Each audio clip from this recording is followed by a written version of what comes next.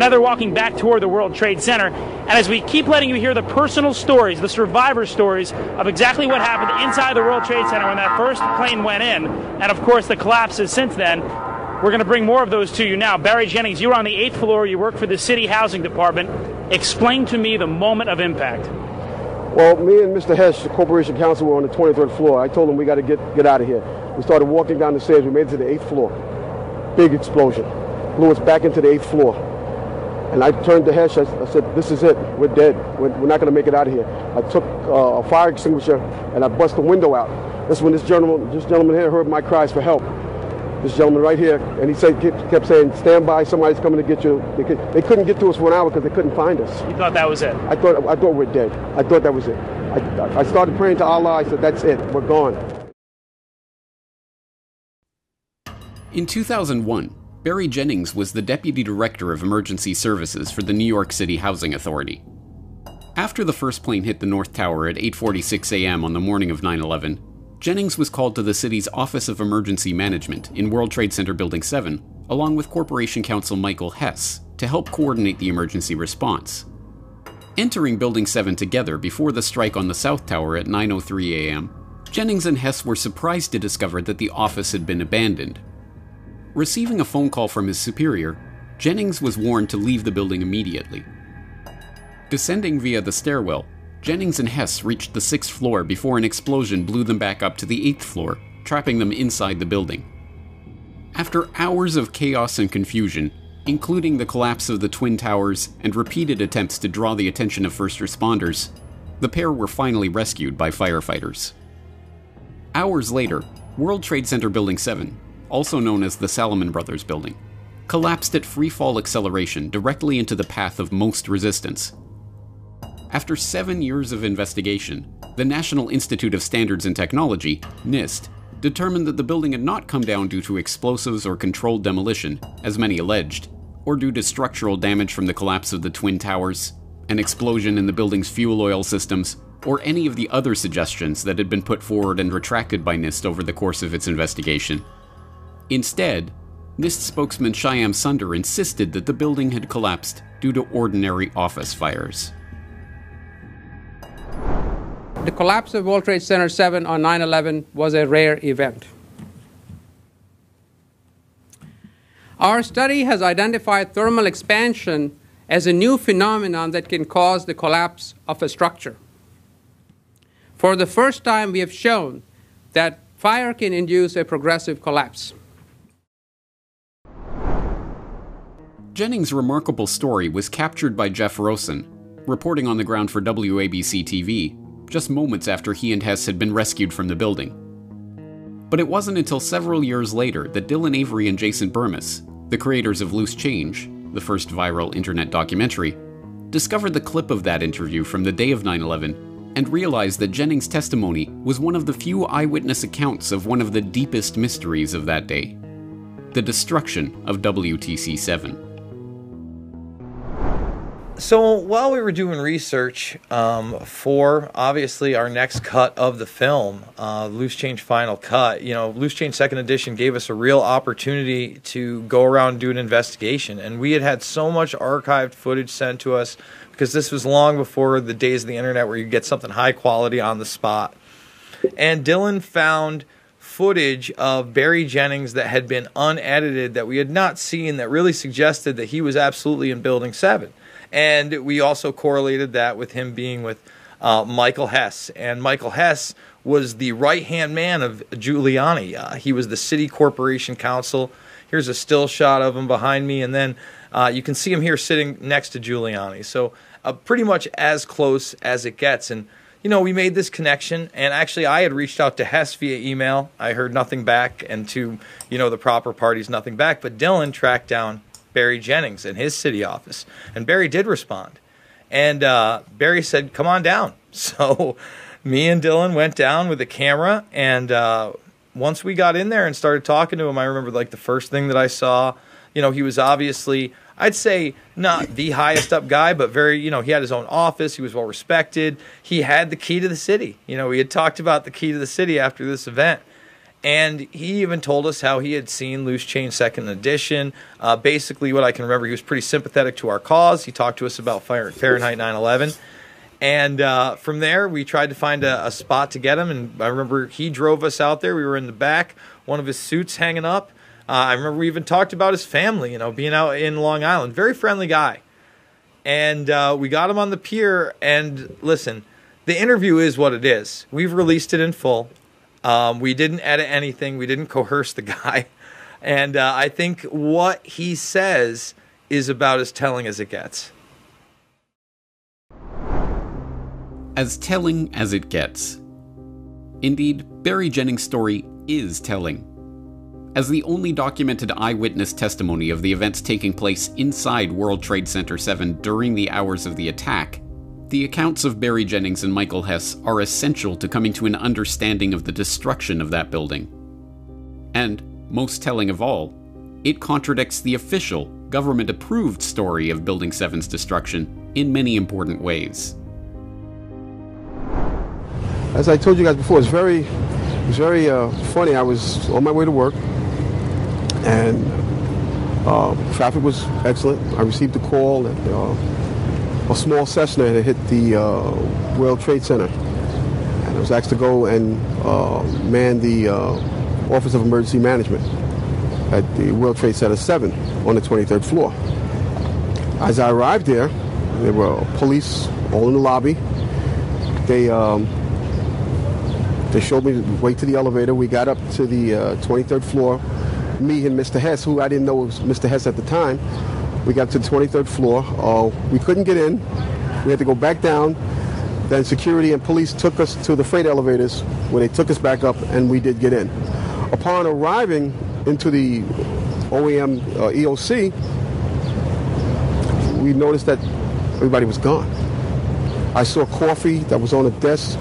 Still, the smoke was still coming off the coffee. I saw half-eaten sandwiches, and only me, Mr. Hess, was up there.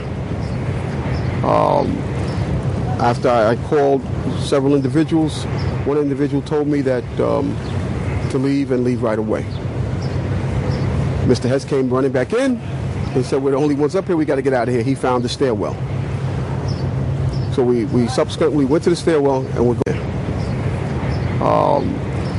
After I called several individuals, one individual told me that to leave and leave right away. Mr. Hess came running back in and said, "We're the only ones up here. We got to get out of here." He found the stairwell. So we subsequently went to the stairwell and we're going down the stairs. When we reached the 6th floor, the landing that we were standing on gave way. There was an explosion and the landing gave way. And I was left there hanging. I had to climb back up, and now I had to walk back up to the 8th floor. After getting to the 8th floor, everything was dark. It was dark, and it was very, very hot. Very hot. I asked Mr. Hess to test the phones as I took a fire extinguisher and broke out the windows. Once I broke out the windows, I could see outside below me. I saw police cars on fire, buses on fire. I looked one way, the building was there. I looked the other way, it was gone. I was trapped in there for several hours. I was trapped in there when both buildings came down. The firefighters came. They came to the window, because I was going to come out on the fire hose. I didn't want to stay there any longer. It was too hot. I was going to come out on the fire hose. They came to the window. They started yelling, "Do not do that. It won't hold you." And then they ran away. See, I didn't know what was going on. That's when the first tower fell. When they started running, the first tower was coming down. I had no way of knowing that. Then I saw them come back. Now I saw them come back with more concern on their faces. And then they ran away again. The second tower fell.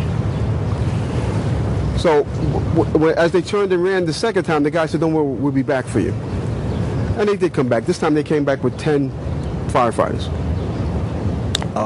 And they kept asking me, "Where are you? We don't know where you are." I said, "I'm on the north side of the building," because when I was on the stairs, I saw north side. Excuse me. All this time, I'm hearing all type of explosions. All this time, I'm hearing explosions.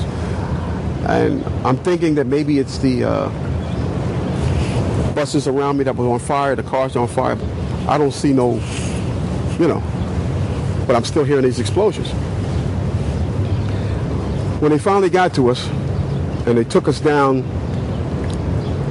to what they called the lobby, because I asked them, I said, when we got down there, I said, where are we? He said, this was the lobby. And I said, you got to be kidding me. It was total ruins. Total ruins. Now keep in mind, when I came in there, the lobby had nice escalators. It was a huge lobby. And for me to see what I saw, it was unbelievable. And the firefighter that took us down kept saying, do not look down. And I kept saying why. He said, do not look down. And we were stepping over people. And you can feel when you're stepping over people. They took us out through a hole that I don't know who made this hole in this wall. That's how they got us out. They took us out through a hole, through the wall, to safety. As they were taking me out, one firefighter had fallen. I believe he was having a heart attack. But before that, this big giant police officer came to me. And he says, you have to run.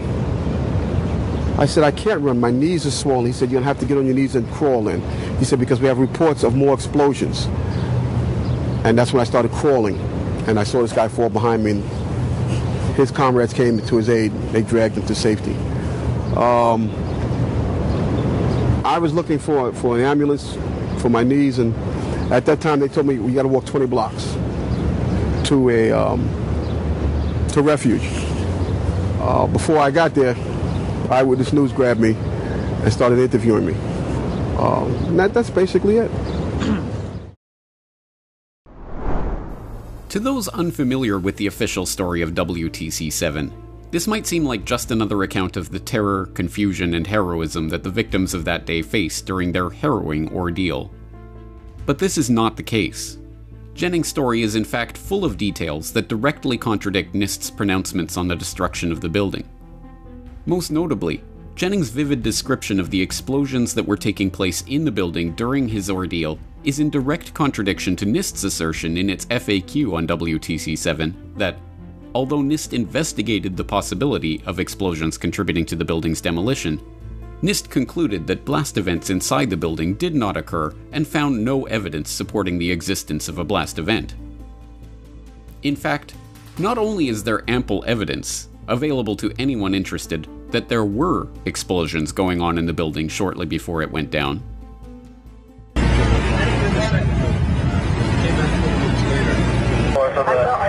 building was on fire, and we heard this sound that sounded like a clap of thunder.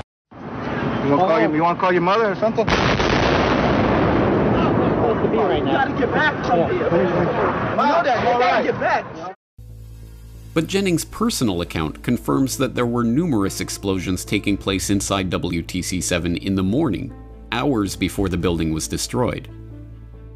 The BBC, in its Conspiracy Files program on The Third Tower, tries to muddy the waters by implying that the explosions that Jennings testified to were in fact the dust and debris from the Twin Towers demolitions impacting Building 7. At that time, I received a phone call from one of my higher-ups. And he said, where are you? And I said, at, the Emergency Command Center. A long pause. And then he came back and he said, get out of there now. At 9:59, the 1,300-foot South Tower collapses.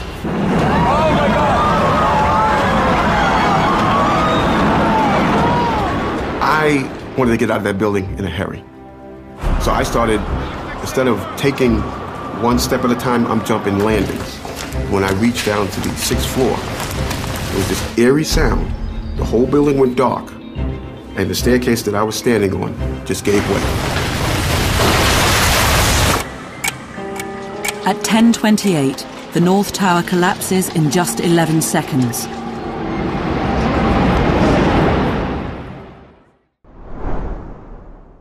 With their editing and narrative intrusions, the BBC makes it seem that the explosions that Jennings and Hess experienced were just remnants of the Twin Towers hitting WTC-7. But in his interview with Dylan Avery and Jason Bermas, Jennings was completely adamant that he could still see both towers standing after the explosions happened. What happened was, when we made it back to the 8th floor, as I told you earlier, Yes. both buildings were still standing because I looked one way, looked the other way, now there's nothing there. When I got to the 6th floor, before all this happened, when I got to the 6th floor, there was an explosion. That's what forced us back to the 8th floor. Okay. Both buildings were still standing. Keep in mind, I told you the fire department came and ran. They came twice. Why? Because building Tower 1 fell, then Tower 2 fell. And then when they came back with all concern now, like, to get me the hell out of there. And they did. And we got out of there. I got in the building a little before 9, a little after 9. I didn't get out of there until like 1. It's important to note that Jennings' story does not present a different view of the official story of 9/11. It undermines that story entirely. Multiple explosions taking place in the lower floors of Building 7 before the Twin Towers' destruction shows that NIST was wrong to dismiss the possibility of explosive demolition of WTC-7. Given that the explosions that trapped Jennings and Hess was not falling debris from the Twin Towers, and was not a fuel oil tank explosion, a point stressed by Jennings and confirmed by NIST, then the most likely possibility, pre-planted explosives that were timed to go off during the attacks, remains not only uncontested, but unconsidered by NIST or any other investigative agency. Indeed, the 9/11 Commission, which called Jennings in to question him about his story in one closed-door meeting that was never followed up, did not even mention the stunning, symmetrical, free-fall demolition of World Trade Center Building 7 in its final report on the attacks. The BBC, as we have seen, attempted to bring Jennings' story in line with the official story by purposely misleading its viewers about the timeline that Jennings himself insisted on. And NIST, infamously, took 7 years to finally offer an account of Building 7's collapse. An account so absurd as to be self-refuting. Here's a video taken on 9/11 that shows WTC-7 collapsing. Note the kink in the east penthouse and the progression of the screening wall and the west penthouse collapsing from east to west. Here's our structural model showing the building collapsing, which matches quite well with the video of the event.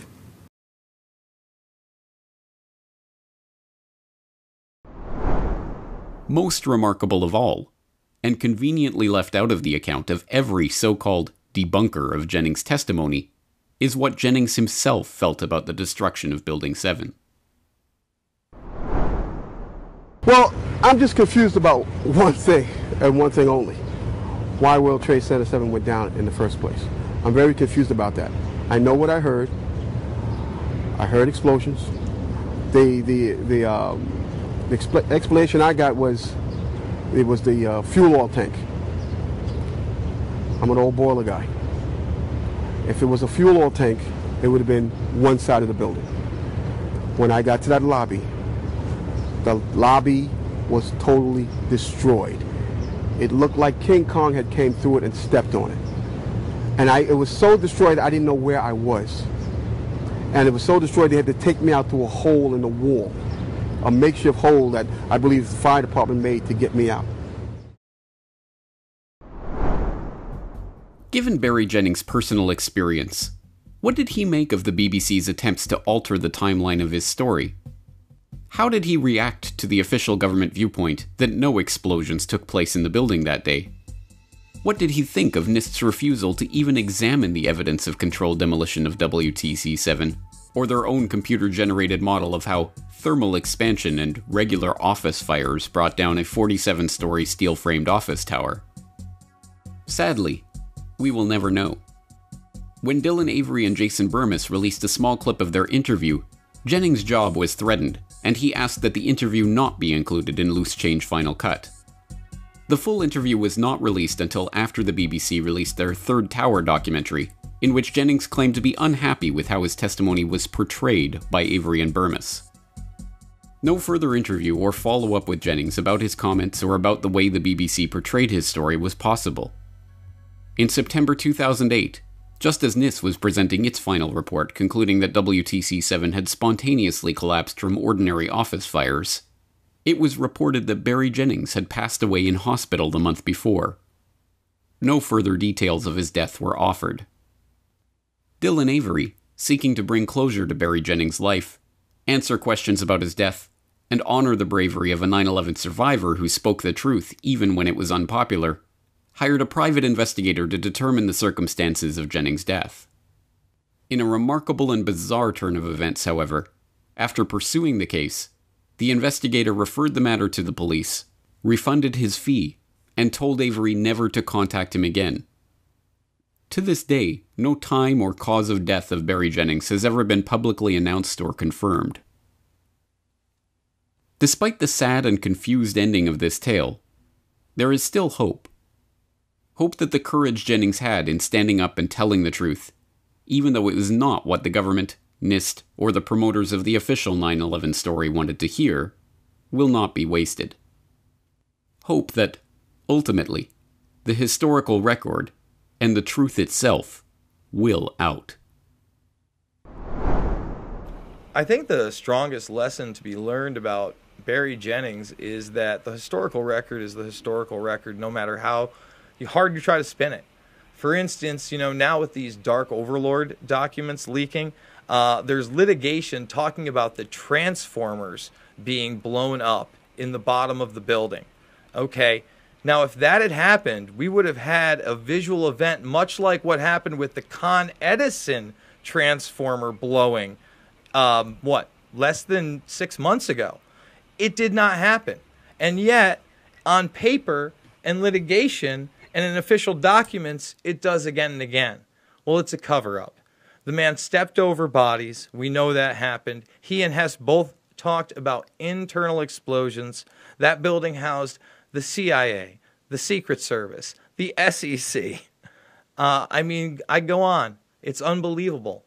And I really hope with this latest litigation, we finally get to the truth, no matter what. And I would hope that Barry would want the truth, no matter what he may have said in that BBC documentary, because I spent time with the man, I was in his back seat, and he sure as hell wanted the truth then.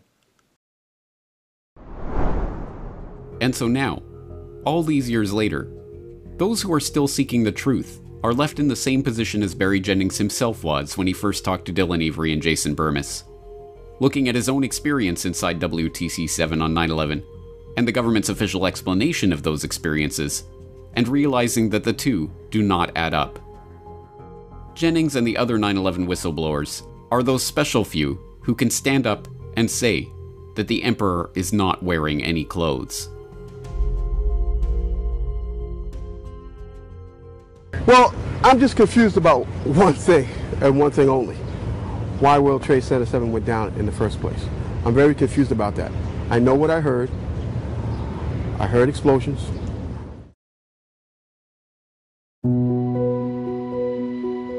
Secret Pentagon intelligence unit, codenamed Able Danger. Clearly there was something wrong here, and the story was not explaining what we needed to know. There's a problem. It's a 30-year-old conspiracy.